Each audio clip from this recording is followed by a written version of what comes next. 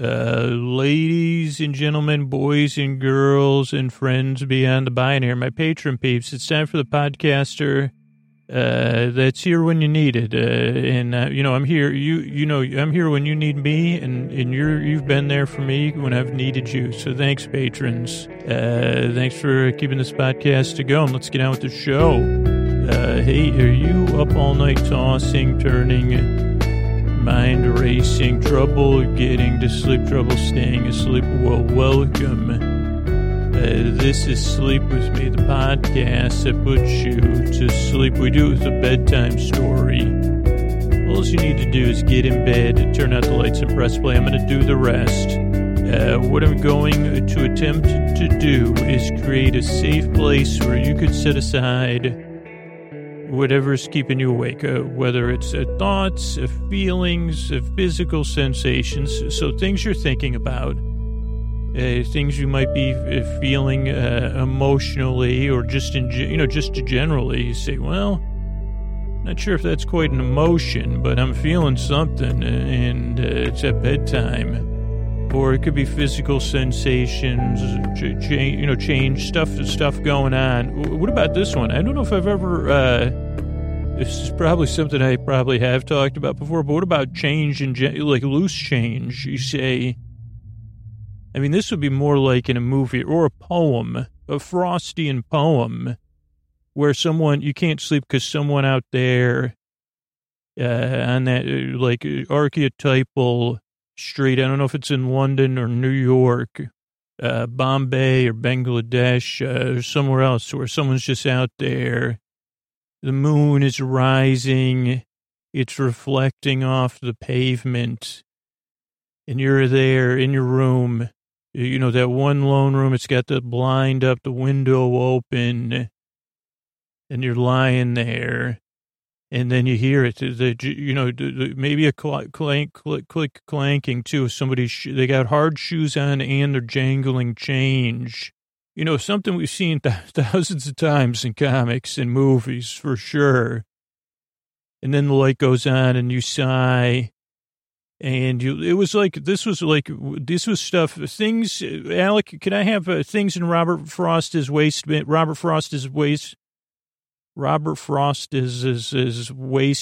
for 4,000, because that would be the poem. The light goes on. I peer out on the street, but I don't know. You wouldn't be a purveyor. I've got some word pronunciation issues tonight. Every night though, you're jangling that change. Oh, boy, but that was an early tangent. If you're new, I'm here for you. Let me get back on track, and then hopefully we'll get back to that tangent. I would love to do that. If anybody has the budget for it, and just wants to pay me, nothing else. I don't really like work and all that stuff. I'd rather not do. But I could go to those 4 locations. We could recreate it, and I could just tell, I could just refer back to this intro. So, okay, whatever's keeping you awake, I'm here to take your mind off of that. It could be anything. I hear a lot of stories. So I want you to know, what you're going through is individual or whatever, but you're not alone. All of us are here, not just me. As you're listening to this, probably tens of thousands of people are listening at the same time. So I'm here to help. And the way I'm going to do it is I'm going to create this safe place.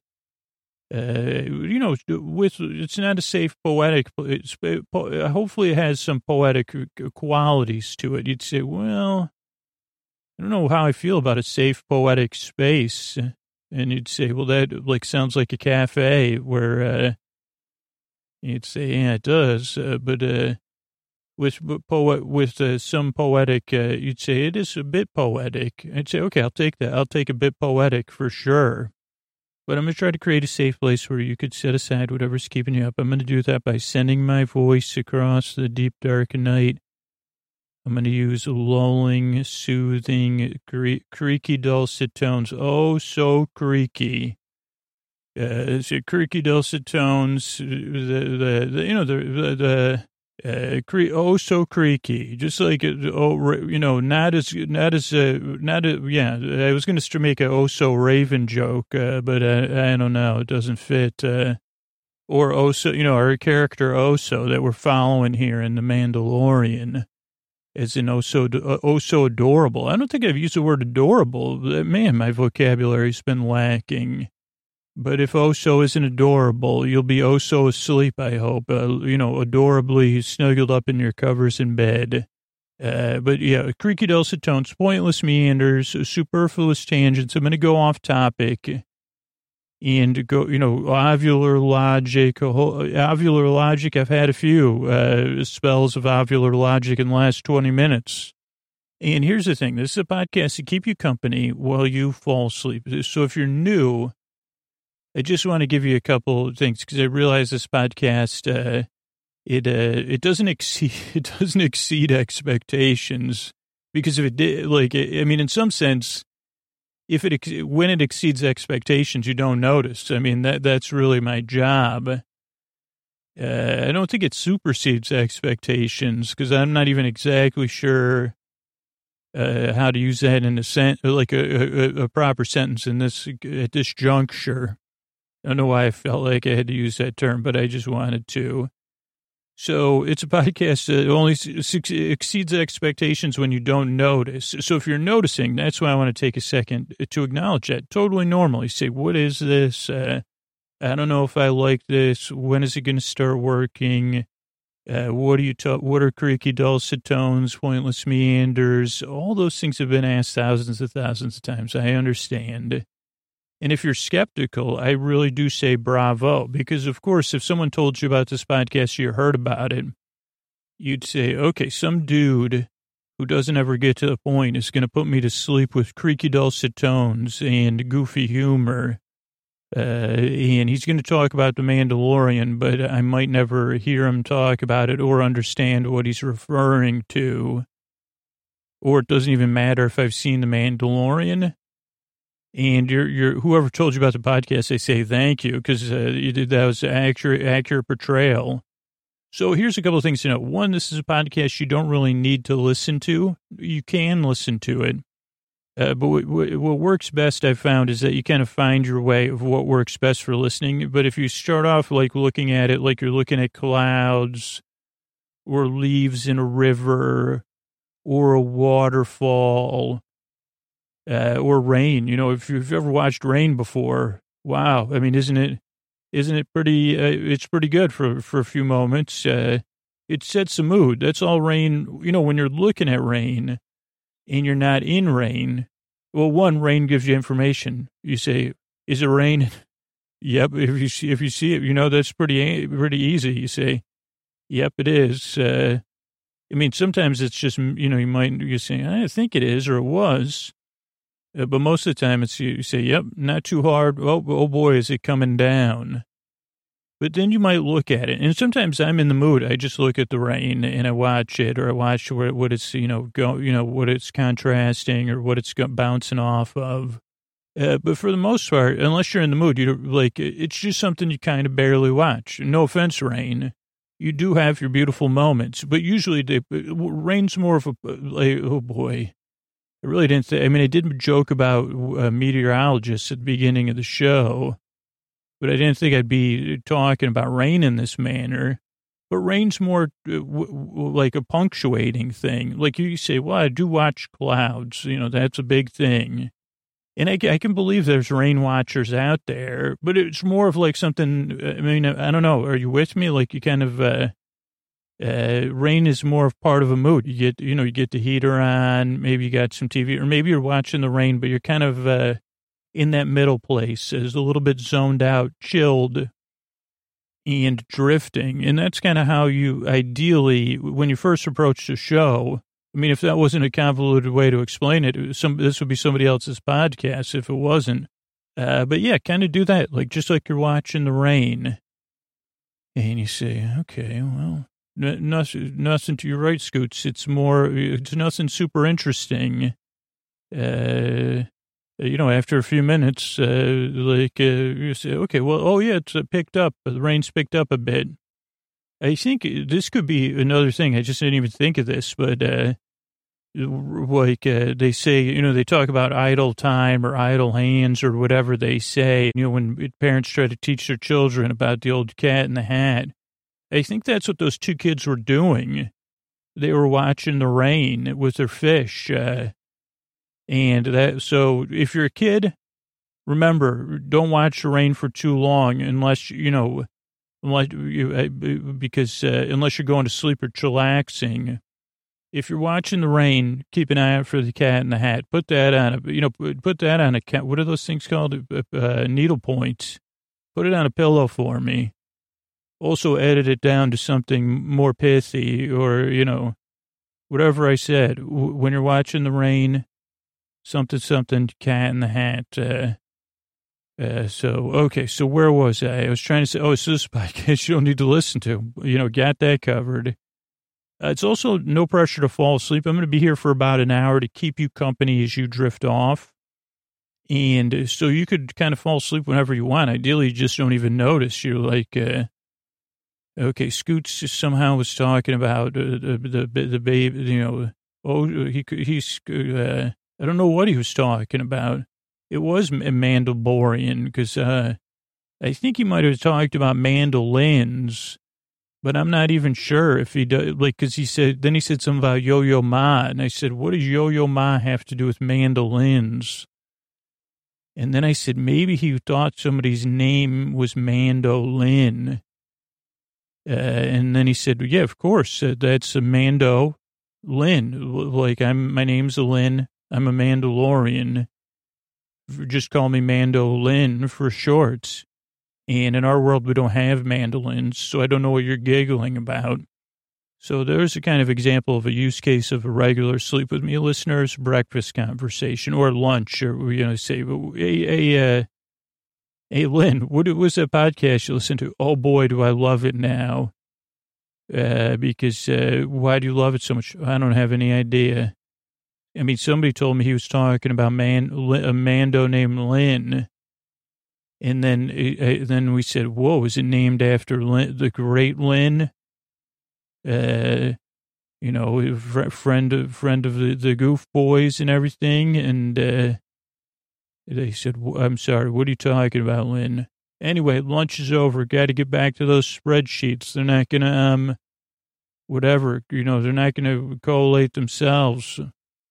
Or whatever, spreadsheet term. I know I should know some spreadsheets.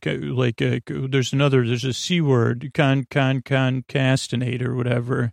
Oh boy, let me try that. Put it in there though. They're not going to concatenate themselves. Lynn, there's no such word as concatenate with, because I'm just joking. I slept so good last night. Sorry. So that's how, that might be a regular listener. That might be a chronic listener actually say, well, I listened so much I can't even pronounce words that I'm an expert in anymore. Okay, so you don't need to listen, no pressure, fall asleep. If you can't sleep, I'm going to be here the whole time, so that's the other thing. Or if you wake up in the middle of the night, hey, I'm here for you to keep you company. That's my job. I make the show because I've been there. I know how it feels. Structurally, it's a little late to tell you this, but the show starts off with business. That's really how my goal is, to have the podcast be free and not a paid service. So that's how we do that, is the sponsors and supporters at the beginning of the show and after the intro. Then there's an intro, which we're at the end of. It's kind of like the listener's time to wind down. A lot of new people say, what is it? When's the story going to start? What is it? And I say, well, I want to give you plenty of time to unwind. But as you become a regular listener, you might find you're like the 2% of people that kind of skip ahead to the story. Or you're like the 2% of people about that become patrons, and then some of them listen to all intros, some of them listen to stories, and some of them listen to the regular episodes. So kind of see how it goes. And then... structurally, then we'll talk about the Mandolorian. But if you don't, you could be spoiled, because I will cover some basic stuff that happened in the episode, but I don't know if you'll remember it, and it won't be like super gripping. And if you haven't seen the Mandalorian, I wouldn't worry about it. It'll still put you to sleep. And then if you're planning on watching it in like 6 or 8 months, you'll probably forget what I said. I mean, who are we kidding, right? So that's the structure of the show. It's about an hour. And I make this show because I've been there tossing and turning. I know how it feels. And because I believe you do deserve a good night's sleep. And if this podcast can help you, it would be my honor. Now, the flip side is it doesn't work for everybody. Some people strongly it doesn't work for, and they probably aren't listening anymore. But if you are, if it doesn't work for you, say, well, I'm not sure if this is my thing. I gave it 2 or 3 tries. sleepwithmepodcast.com/no thank you. Has some other shows you could check out there. But I want you to know I really appreciate your time. Believe it or not, I work very hard on this show. I yearn and I strive. I'd like to help you fall asleep. Thanks again for coming by. And here's a couple of ways we keep this podcast free for everybody. All right, Mandalorian fans, it's time for episode 5, The Gunslinger, chapter 5, excuse me. And the recap is heavy on the Cargus, Reef Cargus, or whatever his proper name is, Guild Code, previously on the Mandalorian, Mando, they all dislike you strongly, Sorgan, no population. Then, Mando says, no life for a kid. And then his robotic, yes. And then the opening of the show, or the intro, with the Lucasfilm and the Star Wars. And then we have a black screen with some sound effects, which sound like lasers to me.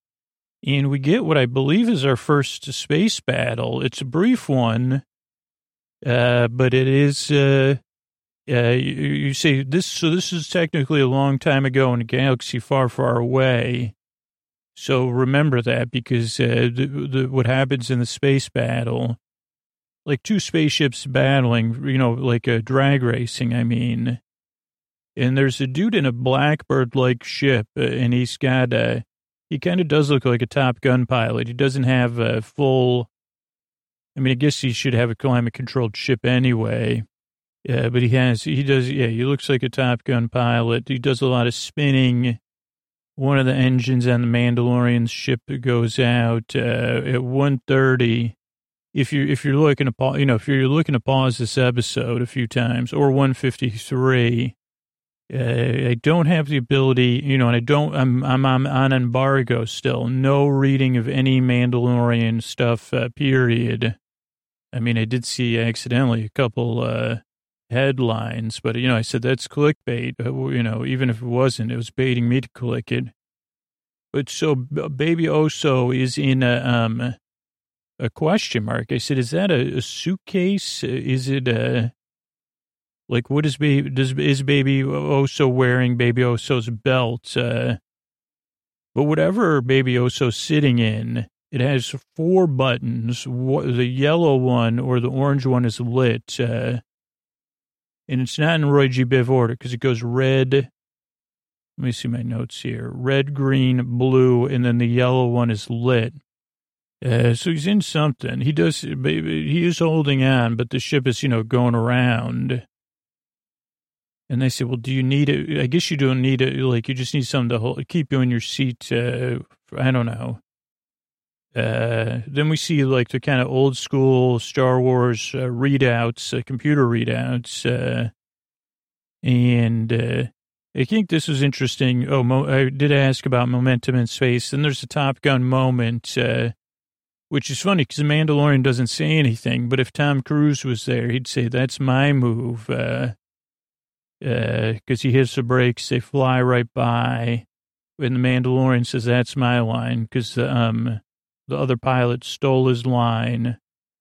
Then the ship is, the engines are shut down. It's drifting in space as the theme music, the opening placard go up. The gunslinger, Mandalorian kind of resets the ship. I wasn't sure. He does a lot of button pressing and, he says, we're losing, he's pressing buttons at first. He says, we're losing fuel. Then he does a reset or goes to backup power. I don't know which one. And then I thought about it that I guess it could never fly in space because, I mean, I guess I couldn't be a cadet or anything because I don't do well with authority. So I couldn't be a member of like Starfleet or whatever. Even the Rebel Alliance, I'd say, you got too many rules. Oh boy. I'd say, so this is an alliance. Do you have like do I have to make my bed? And they say, yes, require. I say, okay, well, nice knowing you. I guess I could be like, and then for this, like being independent, I wouldn't be able to figure all that out. I mean, I can reset stuff, but I wouldn't, like, it looks like you actually have to have some knowledge. Then he calls in, he gets the ship restarted. He calls in to Mos Eisley Tower. They say land at 3-5, landing strip. Mandalorian lands his ship, puts Baby Oso away.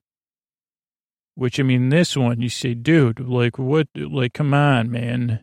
Like, Mandalorian, like, you're just going to put the baby in it, like, put baby, like, haven't you learned your lesson yet?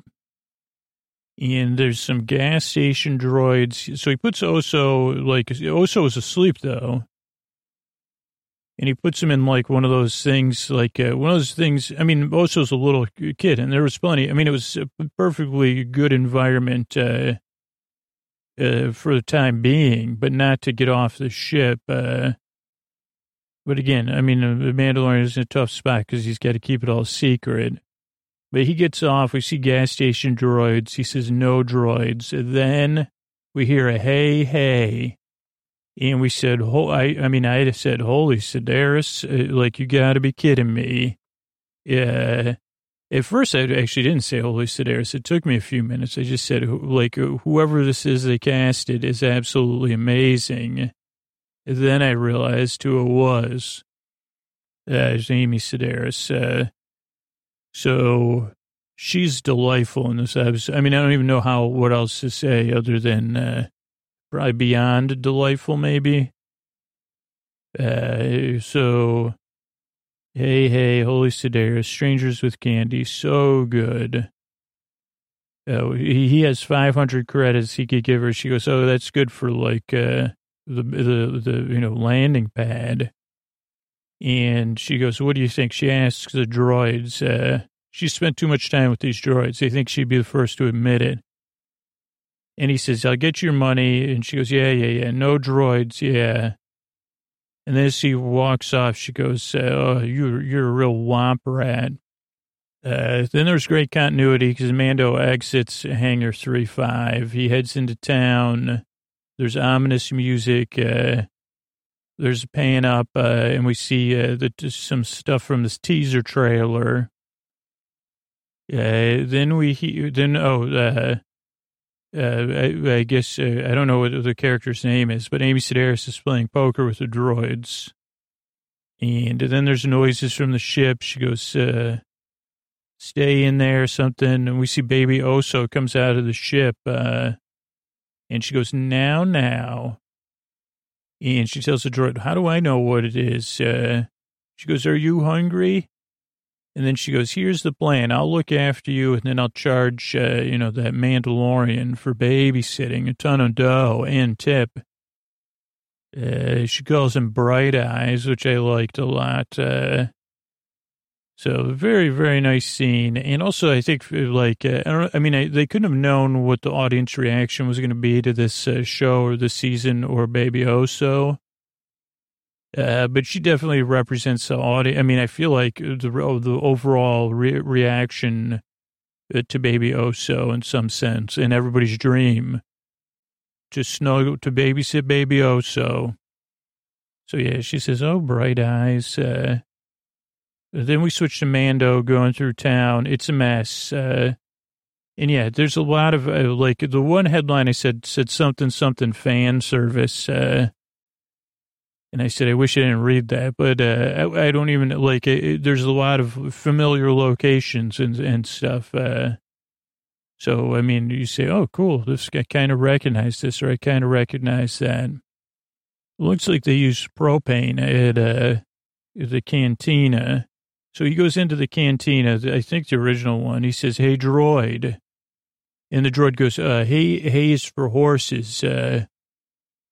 And he says, hey, droid. And he goes, hay is for horse. Like, he goes, I'm not a hay droid. You know, my father figure was a hay droid. I'm a barkeep droid. If you want a hay droid, go to the stables.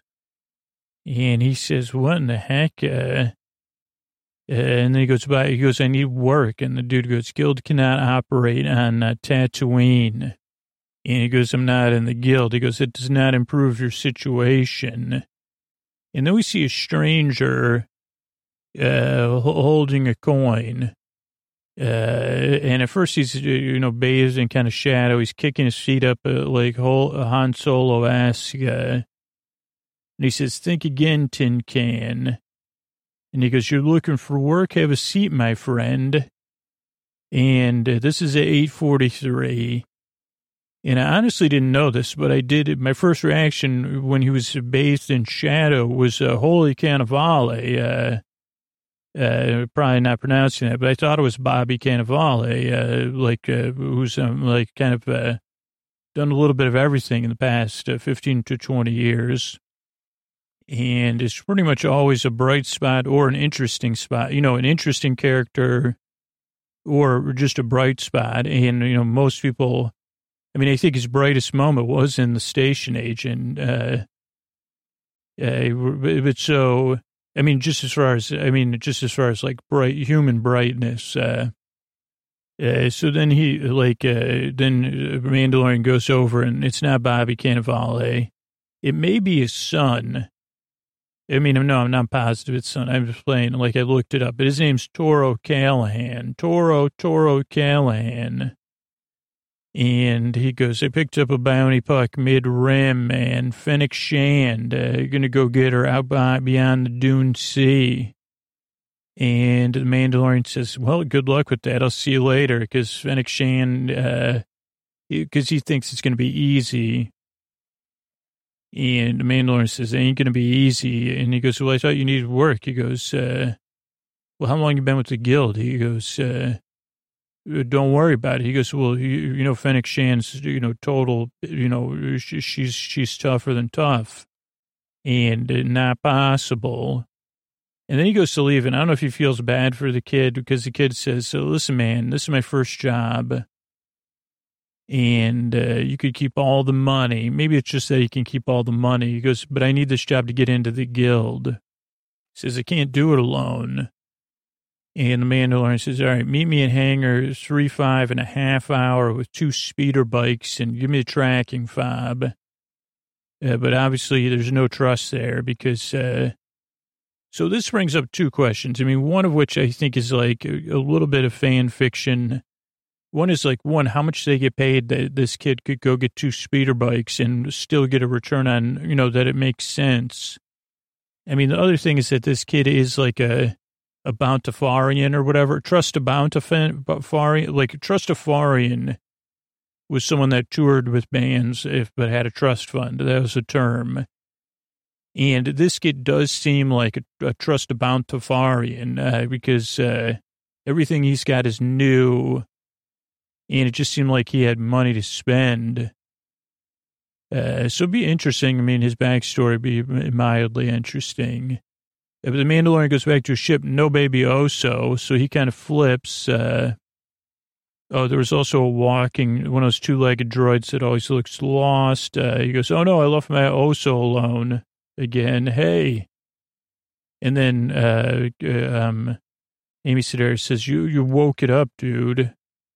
And he goes, oh, she goes, not so fast. You got an awful lot to learn about raising a young one.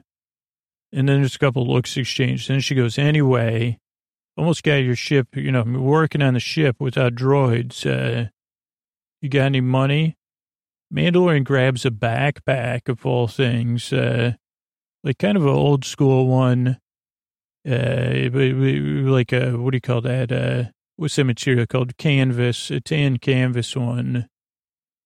And he goes, but then of course he says, thank you. Then he goes out to the speeder bikes, and the dude goes, not too shabby, huh, Mando? Mando, tests out Mando was getting a chopper speeder bike, so chopper bike. a chopper speeder. So Mando tests out the bike. He goes, "What'd you expect? This is in Corellia." And he goes, "Ma'am, the kid." Oh boy, I got to pause it to tell you that 12:38 is like a place to pause. There's just this beautiful 12:34.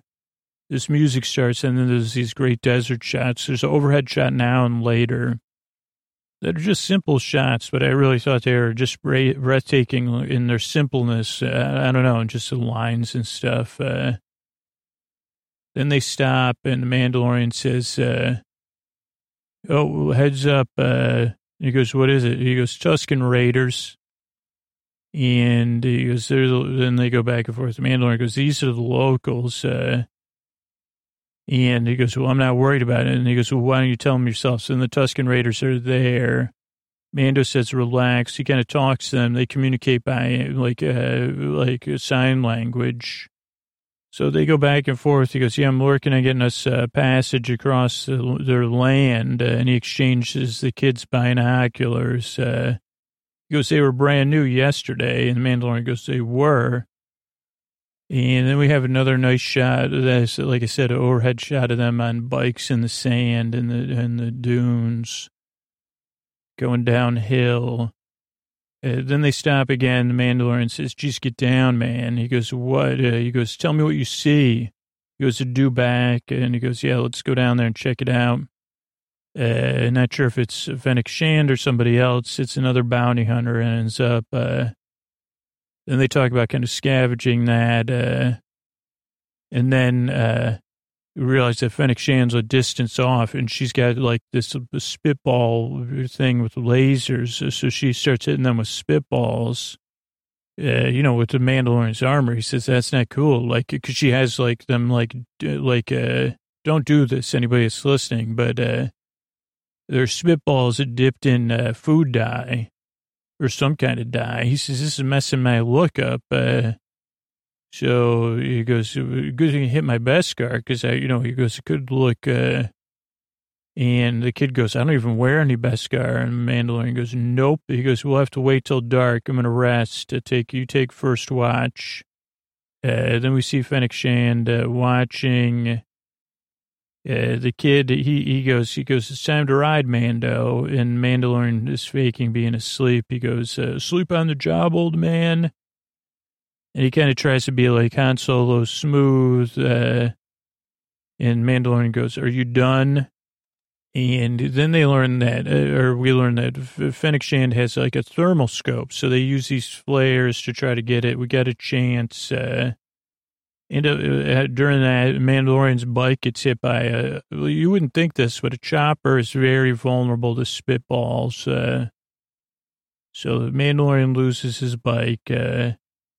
They make a bunch of quick moves, and then there's a dance-off between the kid and Fennec Shand, or however you spell it, and he's not very good. He says, "Ow." And then the Mandalorian shows up, so he goes, "Great distraction with your dancing." And he goes, "We're taking you in, Fennec. Find your blaster, kid." And she goes, "Oh, a Mandolorian. It's been a long time since I've ever seen one of you. Anybody, you hear about what's going down on Navarro? Sounds like that Mandalorian got off easy." And then the kid says, "You're my ticket into the guild, so quit talking." And then they go back down and they realize they can't get across the desert where they only have one bike. So Mandalorian has to go get the do-back because they don't, there's a little bit of lack of trust still. So the kid says, "Oh, I'll watch her." And he sits on his bike.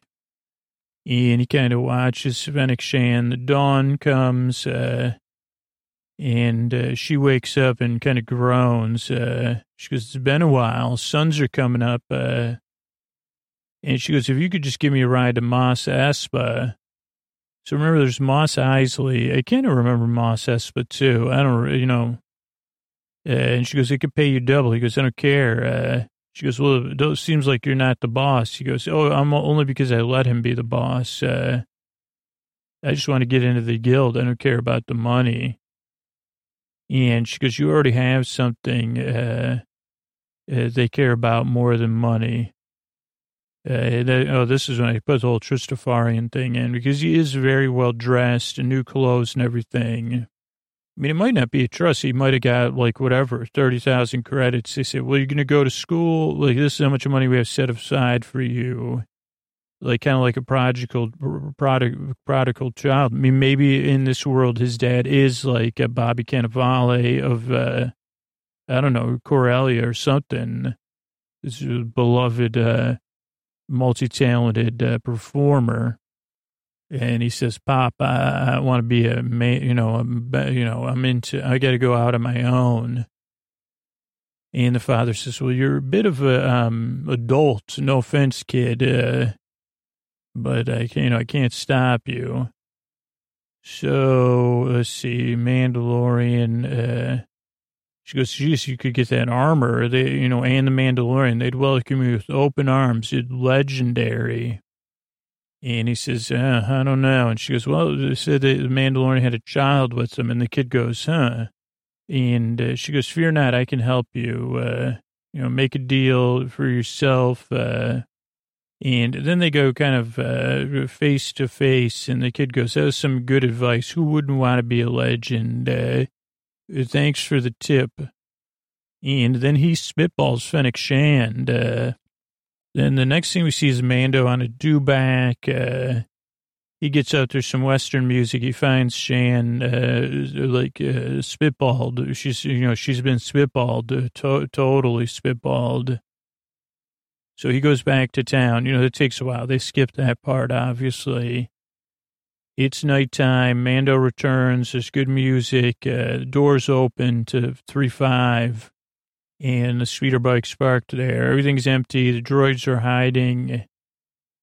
And Toro says, it took you long enough. I'm calling the shots now, huh, Mando? And he goes, raise them. And then he has Amy Sedaris, she goes, cuff him. You're a guild traitor. But the Mandalorian has another flare up his sleeve. Literally, he's got, I got a flare up my sleeve. He goes, this is going to make me legendary. But it doesn't make him legendary. It ends up that he is adult because Mando outmaneuvers him, spitballs him. Right on his, he goes, these are my fancy clothes, my fancy bounty hunter clothes. But Amy Sedaris is more concerned with where Baby Oso is. She goes, got to get it. Where is it? And Baby Oso's hiding behind some baskets. She goes, there you are. Are you hiding from us? And then she goes, look at you. Oh, it's so loud for your big little ears. And then the Mandalorian must have grabbed, I think he grabs, I guess I'll watch it here, but he grabs something out of the kid's pockets, which I couldn't tell if they were shells or funds, and he uses that to pay off Amy Sedaris, because she goes, take it, you didn't get paid. And then he goes, well, will this cover me? And she goes, yeah. Oh, yeah. I mean, I couldn't tell if it was oh, yeah. Because just sometimes things are a little dark, or I just don't know what I'm looking at. I'm going to try to watch it again, but it's pretty light in where I'm watching this, too. So I can attempt to read my handwriting. Yeah, but then then there's the outro music. She tells the droids to bring the spitball kid to Beggar's Canyon. Then there's the out music as the Mandalorian ship takes off. But then we start to hear that famous space static sound and spurs. And then we hear who, but I'm going to wait for the episode to catch up. She's picking up Yoda now, or Baby Oso, who was reaching out to her. It says Child Coos in the, what is the subtitles? That was really loud for your big ears. Okay, so he opens his pocket. I think that's his wallet. He pulls out. Now he walks over and takes the baby, and he's going to go pay her here. So I just want to see if it was money or shells. So I take it he didn't get paid. He goes, yeah, this kid had trust, and he took all the money out in his ATM. Oh, yeah, it looks like it's various kinds of money. So then, yeah, Mandalorian and Oso take off. And after they take off, we hear the space sound effects in the spurs. And then we just see a figure checking out Fennec Shand in the desert at night. We hear spurs, but I don't see the person I don't see that they necessarily have spurs. I wonder if this is Grief Kargas, because the person has boots and a cape on. We never see anything more than that. And the episode ends with 10 paintings at the end, just like the other episodes, except for the one where I was like, does it 9 or 10? So it must always end with 10. So that was the episode. Then let's see. There's a lot that came up here. So let's start with Blackbird, the Beatles song, because it looked like the spaceship was a Blackbird SR or whatever. Written by Paul McCartney, credited to Lennon and McCartney. Although McCartney's the only Beatle who appears on the track. He says the lyrics were inspired by him hearing the call of a blackbird in India, and also the 60s culturally in the United States. Let's see. It was inspired by Bach's Borie in E minor, a well-known lute piece, often played on the classical guitar. Let's see what else here. He played it at home for his future wife, Linda. Finger-picking technique was taught to him by the folk singer Donovan. It seems like it has different meanings and contradictory statements about its inspiration and meaning, which I can understand. Legacy, let's see. It was a number 5 of the White, like some people say it's the 5th best song on the White Album's 30 tracks. Very popular, remade probably a lot of different times. There's a whole Wikipedia article about it. And it's, it's a song a lot of people know. What about an actual blackbird? Or the ship? Let's see. The Wikipedia says there's a lot of groups that could be considered blackbirds. There's Old World, Chinese, common, gray-winged, Indian, Somali thrush, Tibetan, and white-collared. Oh, there's 2 groups. It says Old World blackbirds and New World blackbirds. And then there's a lot of stuff, film, theater, TV. What about the places consuming, air, the SR-71. It was a long-range, high-altitude Mach 3 aircraft made by Lockheed and Skunk Works. Clarence Kelly Johnson was responsible for many of the innovative concepts. Introduced in 1966, retired in 1999. So it had a 33-year run. Took over for the U-2. Let's see.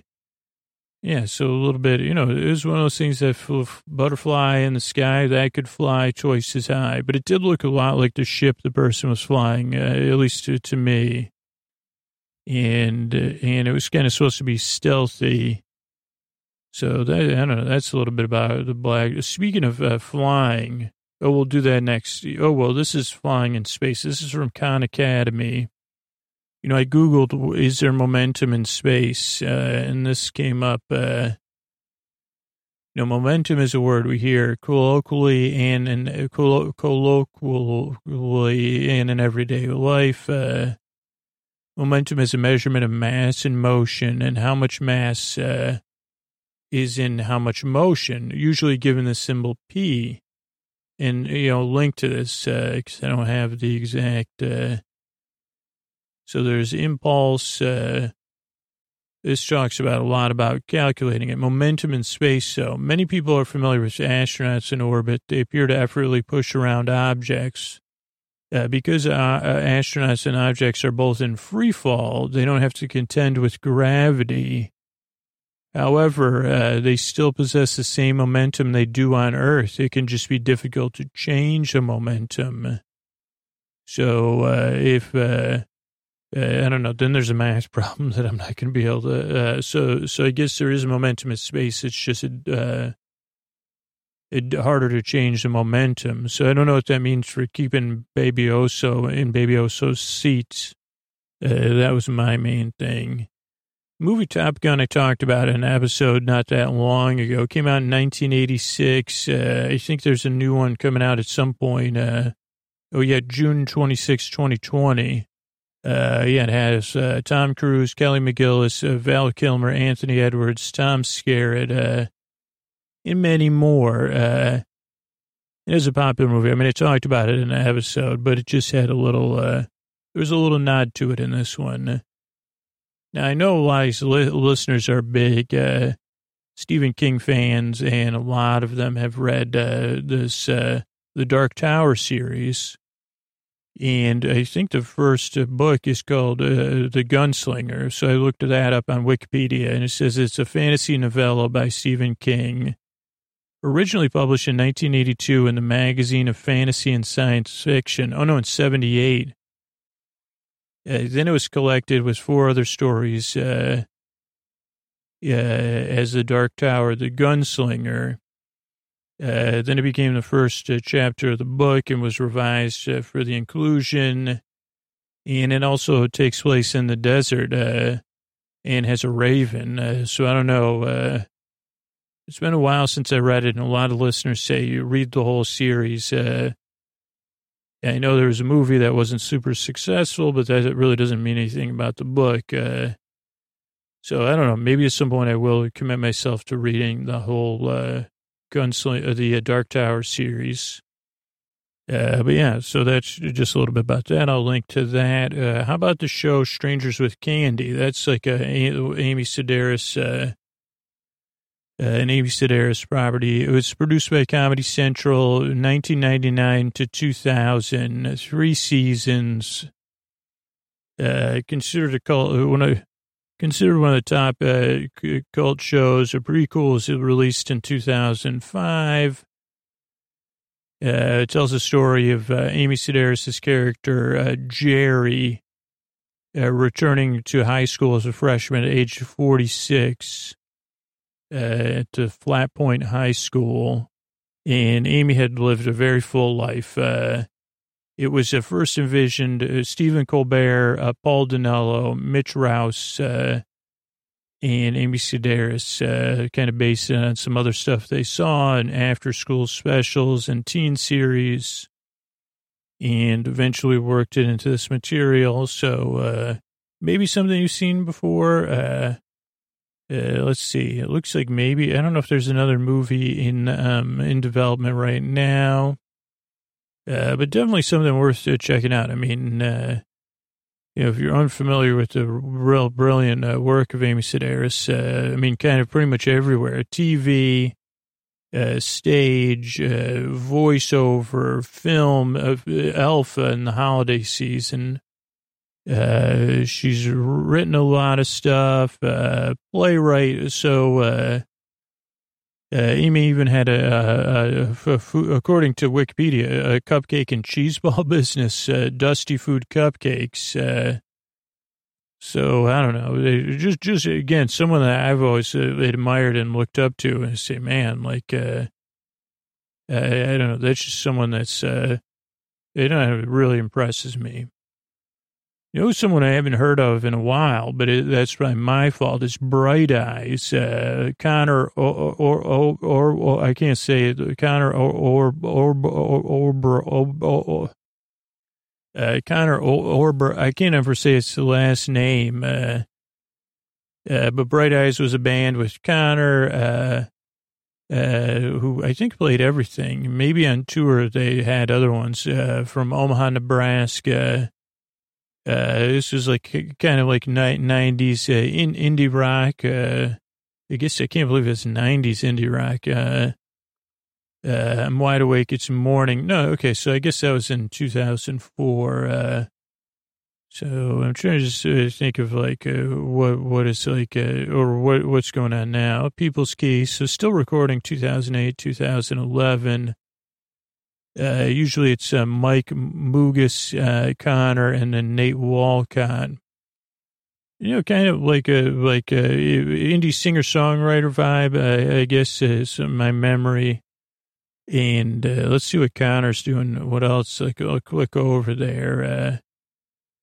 Singer-songwriter, yeah, a bunch of other bands. Currently Better Oblivion Community Center and playing solo. So Connor Orbs, I think it's Oberst, but I always think it's like, it's not Obersts, I don't think. But yeah, that's what Bright Eyes made me think of. Then speaking of music, I think actually Amy Sedaris told Baby Yoda now. So I said, well, let me look that up. That's a song by Radiohead, right? No, it's the There. And it's actually one of the songs I really like. It was on 2003's Hail to the Thief. It was also, they performed an early version during a webcast in 2000. Before the album, it's a rock song with layered percussion building to a loud climax. Influenced by Sushi and the Banshees and Pixies. York said the song was supposed to be comforting. It's all right. You're just imagining it. So yeah, there. The whole idea is saying, hey, I'm here to put you to sleep. There. So, and actually on the single, it looks like there was a song there where bluebirds fly or something. Okay, another thing was Bobby Cannavale, but what really made me think of, it made me think of the movie The Station Agent, which is if it's a movie, if you haven't seen this movie, you do yourself a favor and track it down. I got to see it in the theater. It's 2003 comedy drama. Tom McCarthy wrote and directed it. Peter Dinklage is the star of the film. I mean, without a doubt. It takes place when Peter Dinklage's character, who kind of is a bit like Scoots in real life, says, geez, I'd like to be alone and, just mind my own business. So he moves into an abandoned train station. He purchases it.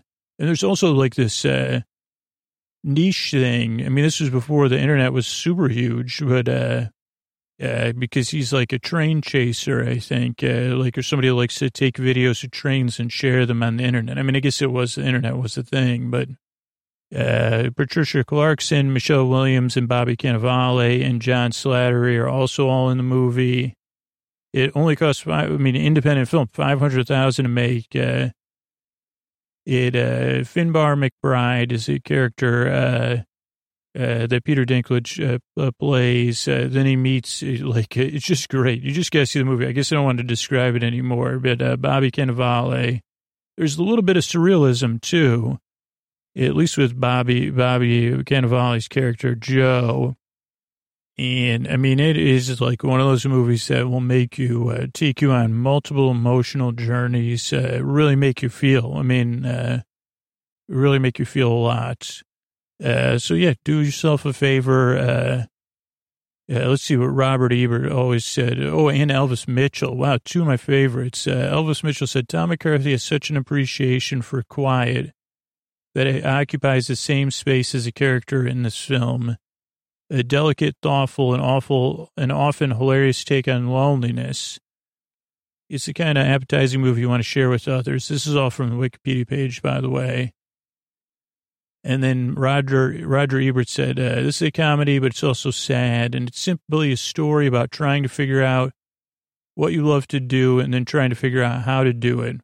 It's a great relief. The Station Agent is not one of those movies in which the problem is that the characters have not slept with each other and the solution is that they do. It's more about the enormous unrealized fears and angers that throb beneath the surfaces of their lives. So definitely a movie worth checking out. Speaking, you say, Scoots, I don't know who Bobby Cannavale is. I said, whoa, really? And I will say that sometimes he is too handsome and charming, and I do get jealous of him in certain roles. And I say, I've had enough of you, Cannavale, with, with your jawline and your smile and your kind eyes. But he really is a delight. I mean, without a doubt, especially if you, the station agent, I think, was a big breakthrough in my opinion. But he's been on movies, TV. I mean, he's even in Marvel movies, so he's kind of everywhere. Mr. Robot, you know, I mean, I'm a fan of that show, but, I mean, probably a lot of listeners are. There's even some shows I haven't seen him in, which were famous. Will and Grace, Nurse Jackie, Modern Family. He does voiceover work and a lot of other stuff. I mean, it just seems like an absolute wonder. And then it turns out his son was in this episode. Okay, next up is Chopper. This we'll finish up with. A chopper is a style. Okay, so it is a motorcycle. I always am like, is it a motorcycle or not? It's a custom motorcycle that emerged in California in the 1950s. It's the most extreme of, or perhaps the most extreme, according to Wikipedia, of custom styles, using radically modified steering angles and lengthened forks for a stretched out appearance. It can be built from an original motorcycle, which is then modified, chopped, or built up from scratch. They have long front ends with extended forks, coupled with an increased rate angle, hardtail frames without rear suspension, or like different kinds of handlebars. And there was like in the movie Easy Rider, Peter Fonda rode one. So it's a little bit about choppers. And then I actually have somebody that wants to come on the show really fast. They haven't been on the podcast in like, I think like 5 or 6 years. Probably it's been like 6 years. Hey, everybody. My name is Wendy Marstrap, and you may have never heard of me. I was on the podcast in its first year, and Scooter just never had me back. I think maybe he had me back one time for May the 4th be with you day. And then he kind of forgot about me, but that's fine because I have a best friend who's a dewback, Dewey the dewback, who's here with me, curled up at my feet. I'm patting Dewey's head right now. And the reason Scooter had me on was because I am from the world of Star Wars, and I am a big fan of, I have a dream of having a travel show for Star Wars and telling people about all of the great places they could go. And Scooter's had even forgot about me. I mean, you know, he's busy with his show and everything. And then he said when he saw the dewback, he thought of Dewey. And he forgot my name, he said, up until I said, he said, how are you going to open the show? How are you going to introduce yourself? And I said, Scooter, did you forget my name? It's Wendy Marstrap, and this is Dewey, my dewback. And he said, well, I remember Dewey. And so I'm going to come on the program occasionally and tell you about places in Star Wars, because Scooter doesn't want to look anything up. And we'll probably be using, I'll be honest, I'll be in your world. I travel by the fan fiction fantasy machine, so I could travel between worlds. Don't worry about that at all. So tonight I'm going to tell you about Corellia, and we'll be using the Star Wars Wiki probably for a lot of this and my own knowledge. Now, Corellia is one of the core worlds. It's a temperate climate, and that's what I wanted to tell you about first. Come here for a temperate climate, forests, jungles, and cities. You're really going to like it, but if you love industry, and they say there's a lot of these adventurers on like those, whatever that Atlas, Global Atlas or whatever that site is, that puts people's pictures up of them adventuring. I don't know what it's called, but it's something like that, Scooter said. You could come to some of the abandoned shipyards on Corellia where TIE fighters were built, Star Destroyers, and all sorts of ships. Now, our planet is also very diverse. You know, we have our native residents and fauna and flora, and then we have, stuff that's been introduced to planets over the history of the world. It's actually not my planet. I'm from the planet in this episode. But anyway, not important at all. Now, the Corellian people were known for their wanderlust, but they were really a big part of the original old republic, and of course the empire. And so some people might not remember us in the most remember them in the most positive of ways. And you might say, what's our most favorite? What's the most famous resident of Corellia? And everyone might argue, but I would say it's probably Han Solo. Even though there's probably other, other famous people that have been there. And so if you have a chance, don't go on Star Tours, take a trip to Corellia. I mean, if it's possible, which it probably isn't for most of you, but you could close your eyes now and picture Dewey, my dewback, breathing calmly, just like any other dog would. The breath rising and falling. And maybe we're all resting somewhere on Corellia. Maybe it's in a nice hotel overlooking the shipyards. Maybe we'll go on a tour there later. Maybe we'll go out to the forest and relax and enjoy our time. Then we'll go on a historical tour. There's a talk of having an artist district where we could be repurposing imperial things. So it's exciting times here in Corellia. So come visit soon. I'm Wendy Marstrap. I'll talk to you soon. Good night.